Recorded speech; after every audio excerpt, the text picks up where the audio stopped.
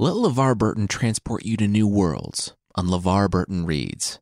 Every week, LeVar blends immersive soundscapes in his iconic narration style and handpicked mystery, fantasy, and sci-fi stories from famous authors like Octavia Butler, Neil Gaiman, and Ray Bradbury. It'll captivate your imagination in an entirely new way. Find LeVar Burton Reads in your podcast app and subscribe so you don't miss an episode. This week on Myths and Legends, we're starting the story of Robin Hood, the famous British outlaw, and you'll see how, in 11th century Britain, hand-to-hand combat was apparently a prereq for any MBA program, and how there's virtually no problem that can't be solved by shooting arrows at it. The creature this week is the reason why you want to be polite to those footsteps that are following you in the darkness.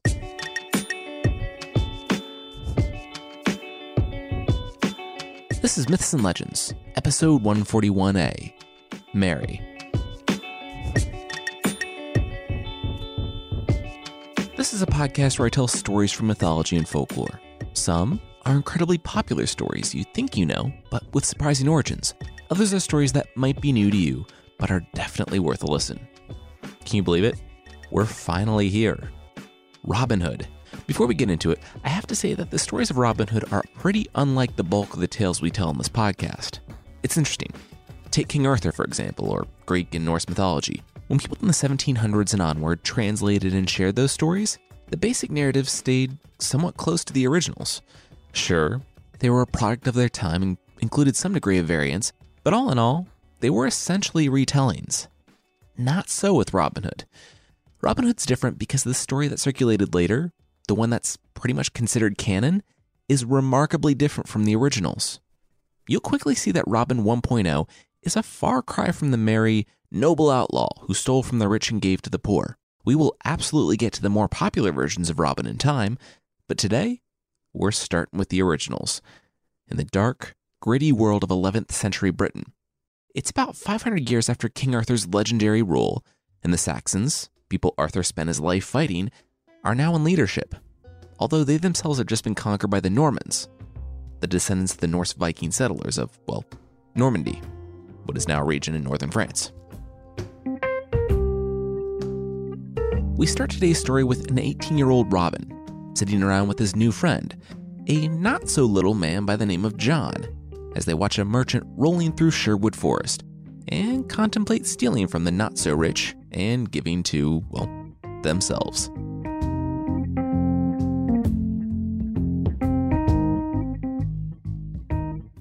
"What does he think he's doing?" Robin remarked, turning to the wall of man next to him. "This is clearly a dangerous forest, and that Potter's just strolling along, not a care in the world. And he's got a wagon full of goods with him." Next to Robin, Little John grinned. "Yeah, doesn't he know people get robbed in this forest? Hey, whoa. Taxes.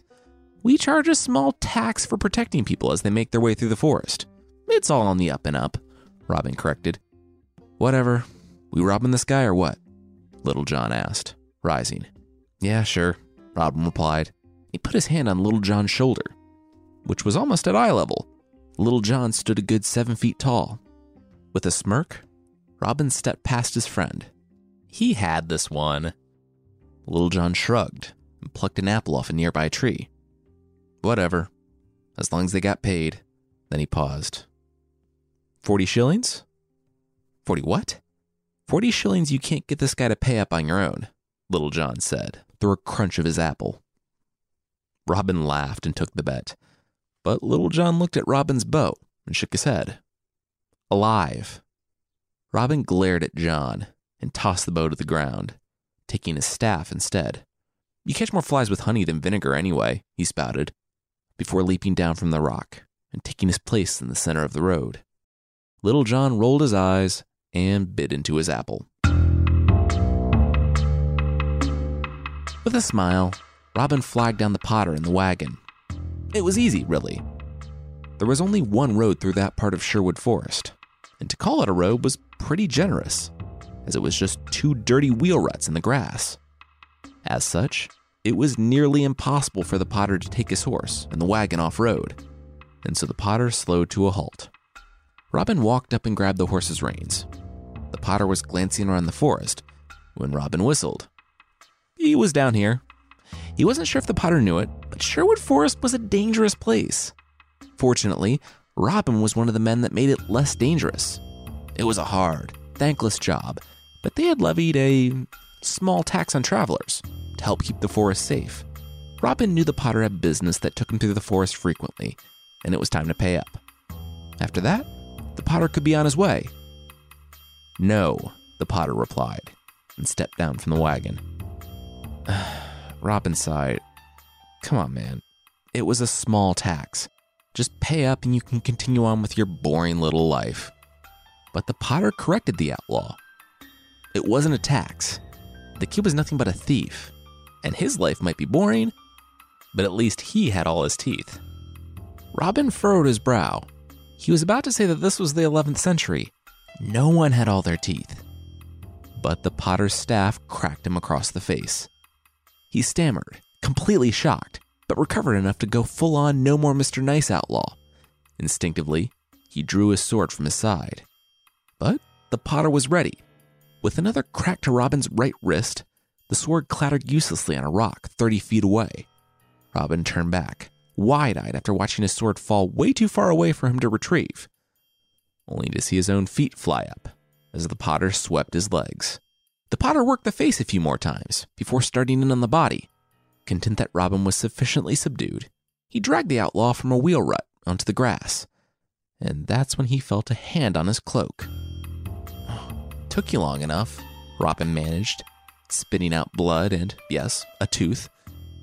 I thought you could turn it around, Little John said with a smile, before turning his attention to the Potter, who he had lifted 2 feet in the air, so the man was now eye to eye. Flinging the staff away, Little John shook his head. The Potter should have taken the easier option. Should have paid a little when his friend Robin here asked nicely. By the way, he added, turning to Robin, that whole catching flies with honey thing? Not true. Vinegar works better every time. Little John looked back to the Potter. Literally and figuratively. He slapped the Potter across the face with his open hand. Now, what would the Potter do to make it right? The Potter reached into his pocket to bring out a handful of shillings. He pay the men, please. What would the Potter do to make it right? Little John asked again, with a slight shake of his head. The Potter's gaze darted to the wagon. They could have some of his pottery, as much as they wanted. What would the Potter do to make it right? The Potter looked with panic at the two outlaws. Seriously, what did they want? I want his clothes, Robin blurted, already untying his own shirt. To borrow. And the wagon. We're borrowing that too. But not the pottery, we're taking that. John, please, will you let our guest down so I can borrow his clothes? Robin turned to the Potter, who was starting to shakily undress, explaining that he would be taking the Potter's wagon and goods into Nottingham. He would sell the goods, and then come back with the wagon, while the Potter stayed for free under the protection of their band. If the Potter had a problem with this, he should take it up with the sheriff. When Robin was dressed, Little John put a hand on his shoulder. What was he doing? He couldn't go to Nottingham. They knew his face. Robin smirked. He knew his face was unforgettable, but that was 3 years ago, and it had only been one afternoon. The sheriff barely got a glimpse of him, and besides, with the Potter's help, he gestured to his fat lip and swollen cheek, he looked even more different from normal. It was all good. Little John sighed. Be careful, Robin, he said. While he may be moderately terrible at robbing Potters, the men looked up to him. Little John didn't want to think about what would happen if Robin didn't come back. Smiling, Robin assured him that he would be back, and he would bring a solution to all their problems with him. With a nod, he leapt atop the wagon and drove it towards Nottingham, the city that he hadn't been to in 3 years, since the first time he'd arrived in these lands.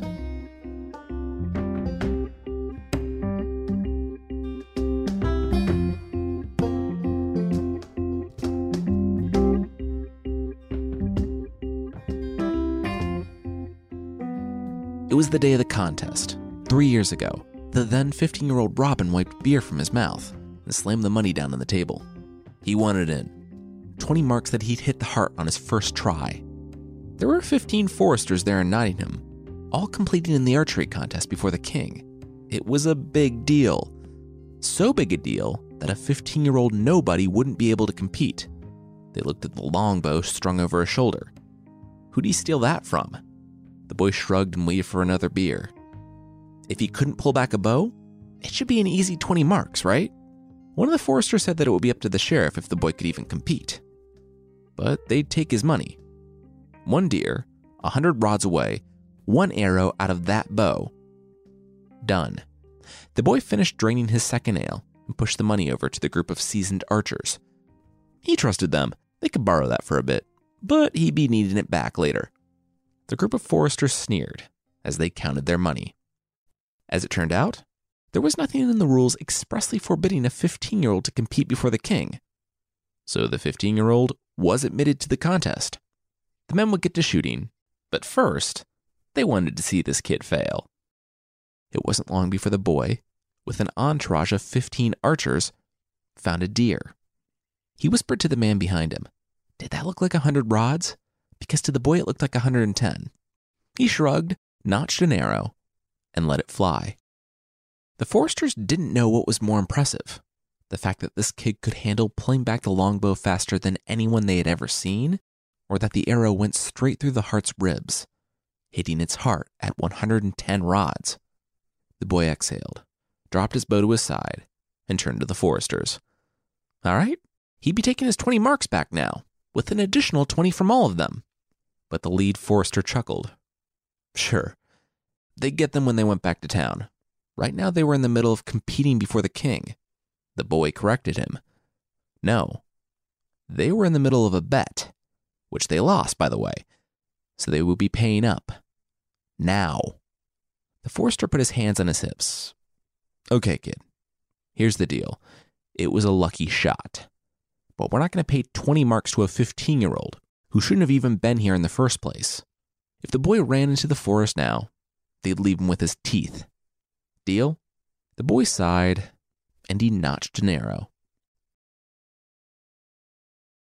None of the foresters were fast enough. Some tried to ready their own bows. Some reached for the daggers on their belts. Others ran. But the boy's arrows found each of their hearts, until, finally, the lead archer stood shaking in the clearing. Am I a bad shot? The boy asked the forester as he yanked an arrow from one of the man's dead friends. You said I was lucky, which would imply that I was bad. So how about this? You run out 100 rods, and if I'm only lucky and I miss, you live. If I'm as good as a shot as I think I am, you won't. Deal? The forester didn't need any extra incentive to run from the scene. He'd watched all of his friends die in the last minute. He'd take his chances at 100 rods. As soon as he turned, the boy shot him in the back at 5 rods. If these men wanted him to stick to his word, they probably should have stuck to their own. He went to work, but he was only able to loot a few dozen marks off the bodies before the first of the sheriff's horses crested the hill. There had been a lot of screaming for a royal hunt, so it didn't surprise Robin that the sheriff of Nottingham was coming for him. He only wished he had more time. He guessed the bet might go this way, so he picked a spot close to the forest. He had come all this way, and now he had found it. Sherwood Forest. By the time the sheriff's men rode to the tree-lined edge, the boy had disappeared into the famous forest for the first time. Back at Nottingham, word was just starting to filter in. They were dead. All of them. 15 of the king's best archers had been killed by one boy. The sheriff pulled one of the royal organizers aside and asked to look at the rolls. What was the boy's name? Who was he? The man shrugged. They had no idea who he was. All they had was a name. Robin. Robin Hood.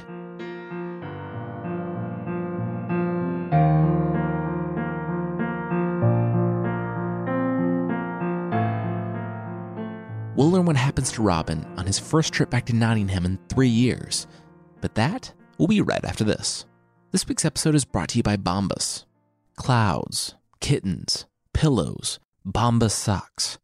All of them are soft, but there's really only one that you can wrap around your foot and shove into a shoe.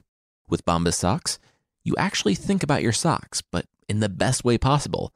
And on days when you aren't wearing Bombas, you're aware that you're not wearing Bombas.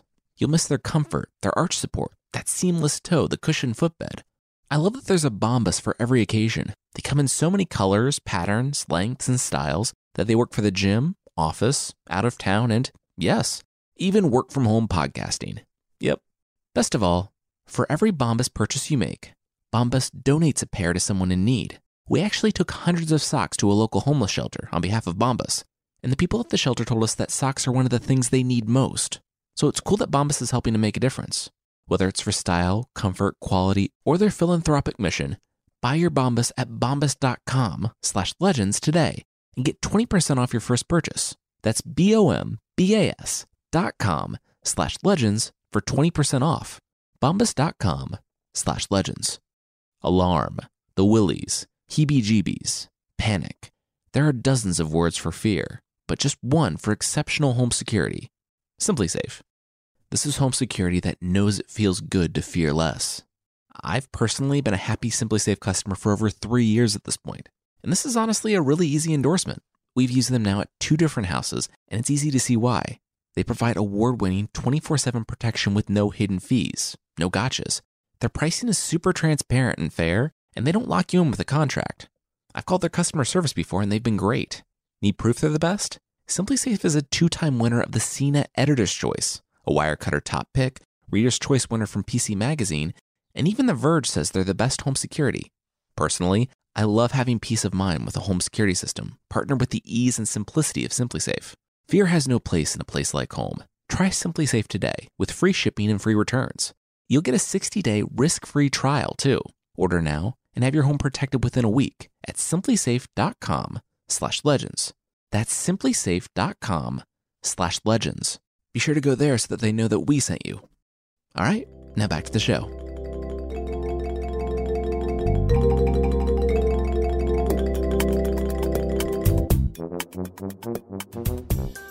Pots, get your pots, the potter shouted as he pulled into the shadow of Nottingham Castle.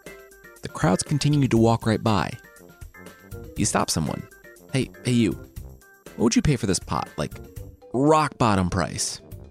The man thought about it, muttered something about 10 pence, and then jerked his arm away and continued on his way. Robin the potter shrugged and began shouting that all the pots were now on sale for 5 pence. That got the attention of everyone in the square. As the pots flew off the cart, Robin had to hand it to the potter for his craftsmanship. He took the money, way more than he was hoping to bank for their little tax, and he watched the pots go to happy homes. He made a mental note to save 1 or 2, and that's when he felt a tap on his shoulder. Turning, he found himself staring straight into the face of a policeman. "And where'd you get these?" the officer demanded. Robin looked at the pots matter-of-factly. He made them. If the policeman couldn't tell by his clothes and horse, he was a potter. The policeman remarked that he must also be a terrible businessman, because he was selling the pots for less than the price of the clay. Robin shrugged. Was being a bad businessman against the law? Regardless, they could talk all day about profits and losses and boring stuff, or these 2 nice policemen could get a quality pot for next to nothing. Did they want to keep talking, or did they like free stuff? The policemen pursed their lips and held up 2 fingers each. They'd take 2. With a smile, Robin handed them 3 each and helped them on their way. As soon as they were gone, he heard the voice of the reason he had come. It was her. A middle-aged woman emerged from a nearby house, saying that she loved what she saw. How much? Robin sauntered over with no small degree of swagger. For a beautiful young woman like herself, how did free sound? She blushed and laughed. Well, wasn't he nice? She'd take his last 3 items then. For his kindness, would he like to come over for dinner that night? Robin grinned and closed up shop for the day. Mission accomplished. Yes, he would love to.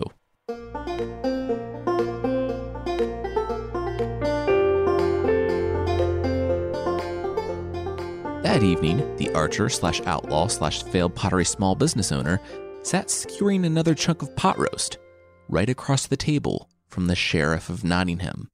The sheriff sneered. It was very nice of his wife to invite a potter to dinner at their table.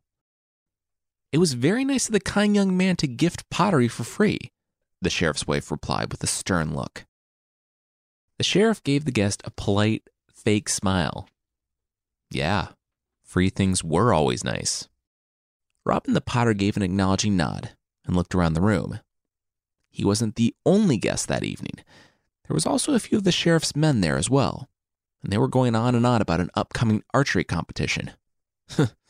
Hope it goes better than the last one, Robin remarked while dipping his bread in some sauce. The table stopped dead. What did a potter from out of town know about the last archery contest? Robin shrugged. Just what everyone in the kingdom knew. It was a bloodbath, apparently. Everyone died, well, except for one. Right? The guy escaped into the forest and the sheriff still hadn't caught him? Robin froze and apologized with as much sincerity as he could manage. He was sorry. He had forgotten who he was dining with. The sheriff shook his head. No, it was his responsibility to bring Robin Hood to justice, and so far, he had failed. The potter smiled. Oh, they knew his name. Hey, he lit up, turning to the sheriff's men. You have another competition coming up. Want to practice? And so, immediately following dinner, Robin, the sheriff of Nottingham, and a half dozen of the sheriff's men lined up outside on the range, bows in hand. The potter had gone to his wagon and retrieved his own bow, a long bow. The sheriff studied the young man as he pulled back the bow and let an arrow fly. It hit the center of a target, over and over again. The sheriff nodded approvingly and walked over. And who taught a simple potter to shoot like that? With a smile, Robin turned to the sheriff. Well, Robin Hood. The party stopped, all eyes glued to the potter, and the potter continued. He knew the man as Robert, but yeah, he lived in Sherwood Forest with a band of men. The potter was always crossing through the forest, and they were nice at first, but their stupid little tax was going up. One night, it was late, and the potter was passing through. Well, he was allowed to stay that night at their camp, and Robin gave him some pointers on his shooting. In the morning, Robin actually gave him his longbow, saying that he had dozens, and sent him on his way. The problem? He charged the potter double for the longbow the next time he passed through. That was actually why he was here today, why he had given the sheriff's wife pots for free. He wanted an invitation to this house, so he could sell them the location of Robin Hood's camp, and go back to passing through the forest like he did before. Robin, in the guise of the potter, immediately had everyone's attention on the range. The sheriff had been barely hanging on to his position by a thread ever since that fateful day 3 years ago, when 15 men died on his watch, right in the presence of the king, and the murderer escaped. It didn't get better either. There had always been outlaws in Sherwood Forest. Heck, there were outlaws in every forest, who robbed travelers and hunted the king's deer and just made life difficult for the honest, hardworking people of the world. After Robin escaped into this forest, though, the wilderness around Nottingham changed. The outlaws seemed to be everywhere and nowhere. They would hit groups of travelers hard and then disappear like smoke. They were better organized, better shots, and unrelenting. But now, they had apparently angered the wrong potter. The sheriff had the upper hand. With this information, he would have Robin Hood dead to rights.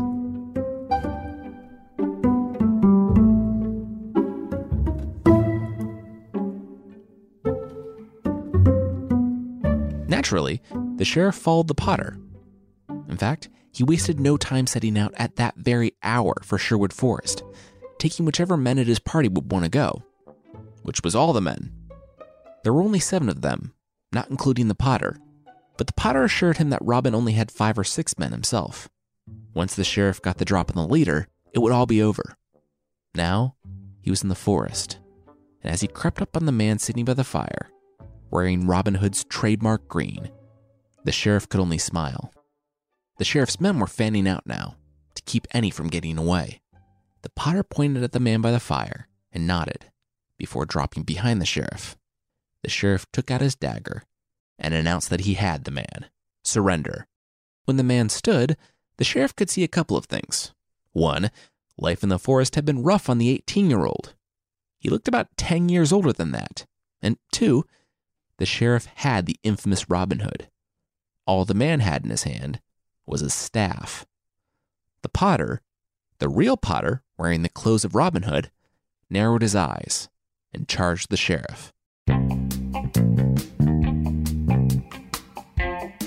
In seconds, the sheriff's dagger was on the ground 20 paces away, and the sheriff lay on the ground before the Potter, the sheriff's teeth being a good bit looser from the staff-related blunt force trauma. Robin Hood winced. Yeah, he knew that feel. A crashing came through the forest surrounding the campfire as the 7-foot-tall Little John bounded in, saying that, a little warning that he was dragging half the police force in Nottingham out into the forest would have been... Wait, was that the sheriff? Robin, who was already binding him, nodded. Oh yeah. Robin turned to the Potter. As promised, he could report this morning's events to the sheriff, though the sheriff might have a few words with him now. The Potter pursed his lips. The sheriff glared at Robin and Little John as more men came from the forest. There was a friar who nodded at the sheriff, a man named Much, and others. The men encircled the sheriff as Robin told Much to get the white palfrey, the beautiful white horse they had picked up a while back. Robin looked at the sheriff. His men weren't harmed, not much. They were just relieved of their weapons and sent back to Nottingham. The sheriff of Nottingham would have a similar sort of arrangement. In fact, he would be going back with something. The white horse entered the area by the campfire, and Little John wrenched the sheriff to his feet. Robin took a few steps closer. Oh, one quick thing, he added. When he said he'd be sending the sheriff away with something, it was really only a net positive, because he would be taking the sheriff's weapons and clothes. As Robin used the sheriff's own dagger to cut the clothes off around the ropes, he asked the sheriff if he would ever set foot in Sherwood Forest again. It took Robin helpfully grabbing him by the hair and pressing the dagger to his throat for him to say that no, he would not. He would never enter Sherwood Forest again.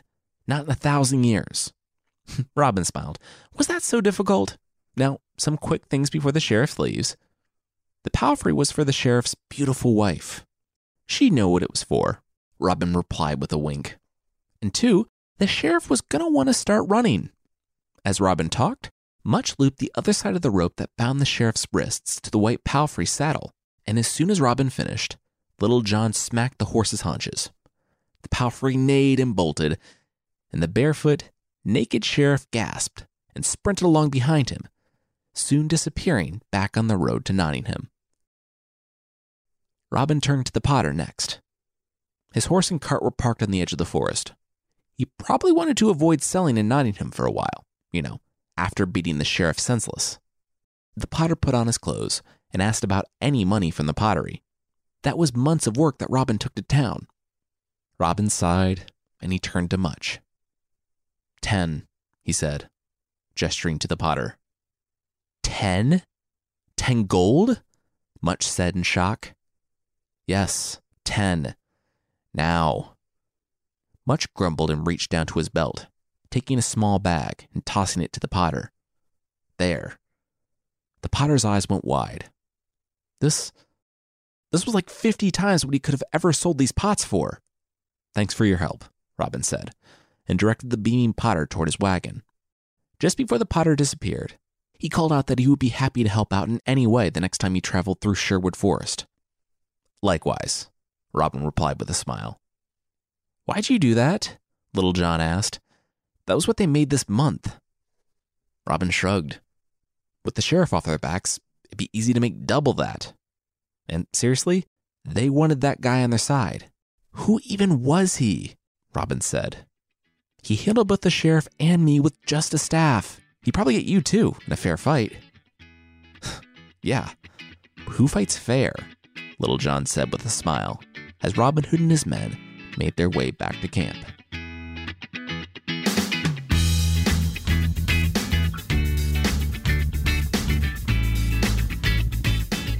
The sheriff, luckily, didn't trip on his way back to town, and an hour after the slap that started the sprint, he was back in Nottingham, trailing naked behind a white horse and creating a PR nightmare.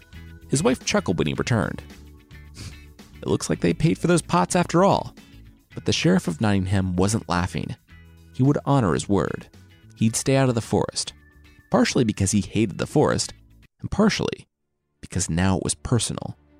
That night, He stood in the shadows outside an inn, waiting. His contact had put him in touch with someone who could solve his problem. The sheriff tossed a bag of money into the shadows, and a voice replied that it would be done. Robin Hood's head would be on a stake within a month, or his name wasn't Guy of Gisborne.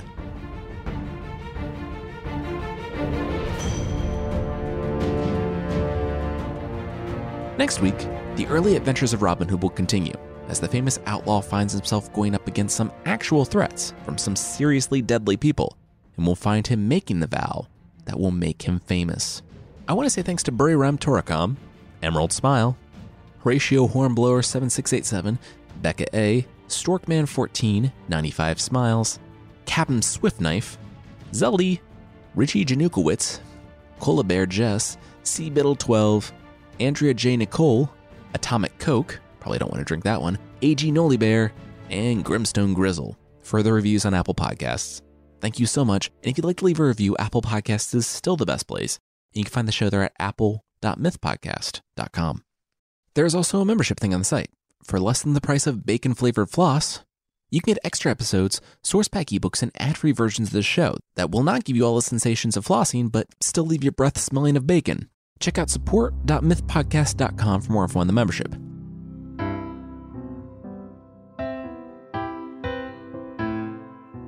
The creature this week is Beto Beto-san from Japanese folklore. You're walking alone at night, or you think you're alone. The street is dark, and you start to hear footsteps behind you. You turn, and there's nothing but an empty street. You resume your walk, but once again, you start to hear footsteps trailing behind you in the dark.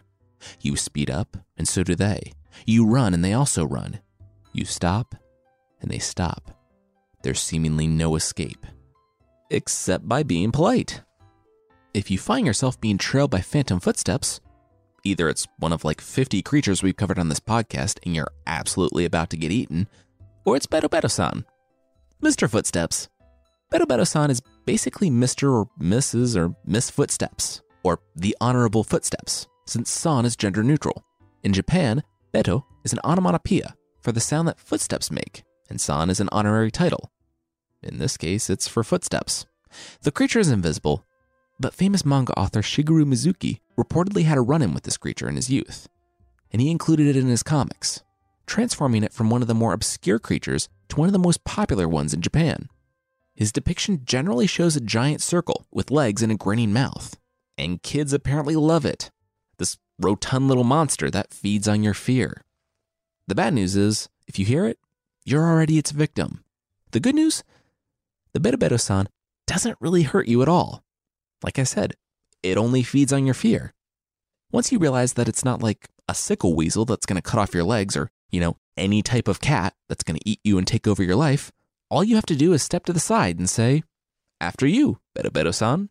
I'm not sure whether the creature is bound by politeness and must continue on, or if it's just that you aren't scared anymore. So there's no reason to keep following you. The buffet is closed.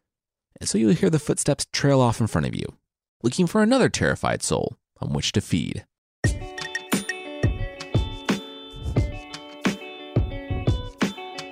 That's it for this week. Myths and Legends is by Jason and Carissa Weiser. Our theme song is by the band Broke for Free, and the Creature of the Week music is by Steve Combs. There are links to even more music in the show notes. And I want to say thanks again to SimpliSafe for sponsoring us this week. It's important to feel safe at home. SimpliSafe knows this. That's why they developed a security system that keeps working if the power goes out, if the Wi-Fi goes down, or even if a burglar smashes your keypad. They also have some of the fastest response times in the industry, ready to send help 24/7 if there's an emergency. Go to simplysafe.com/legends to check it out. That's simplysafe.com/legends. All right, thank you so much for listening, and I'll see you next time.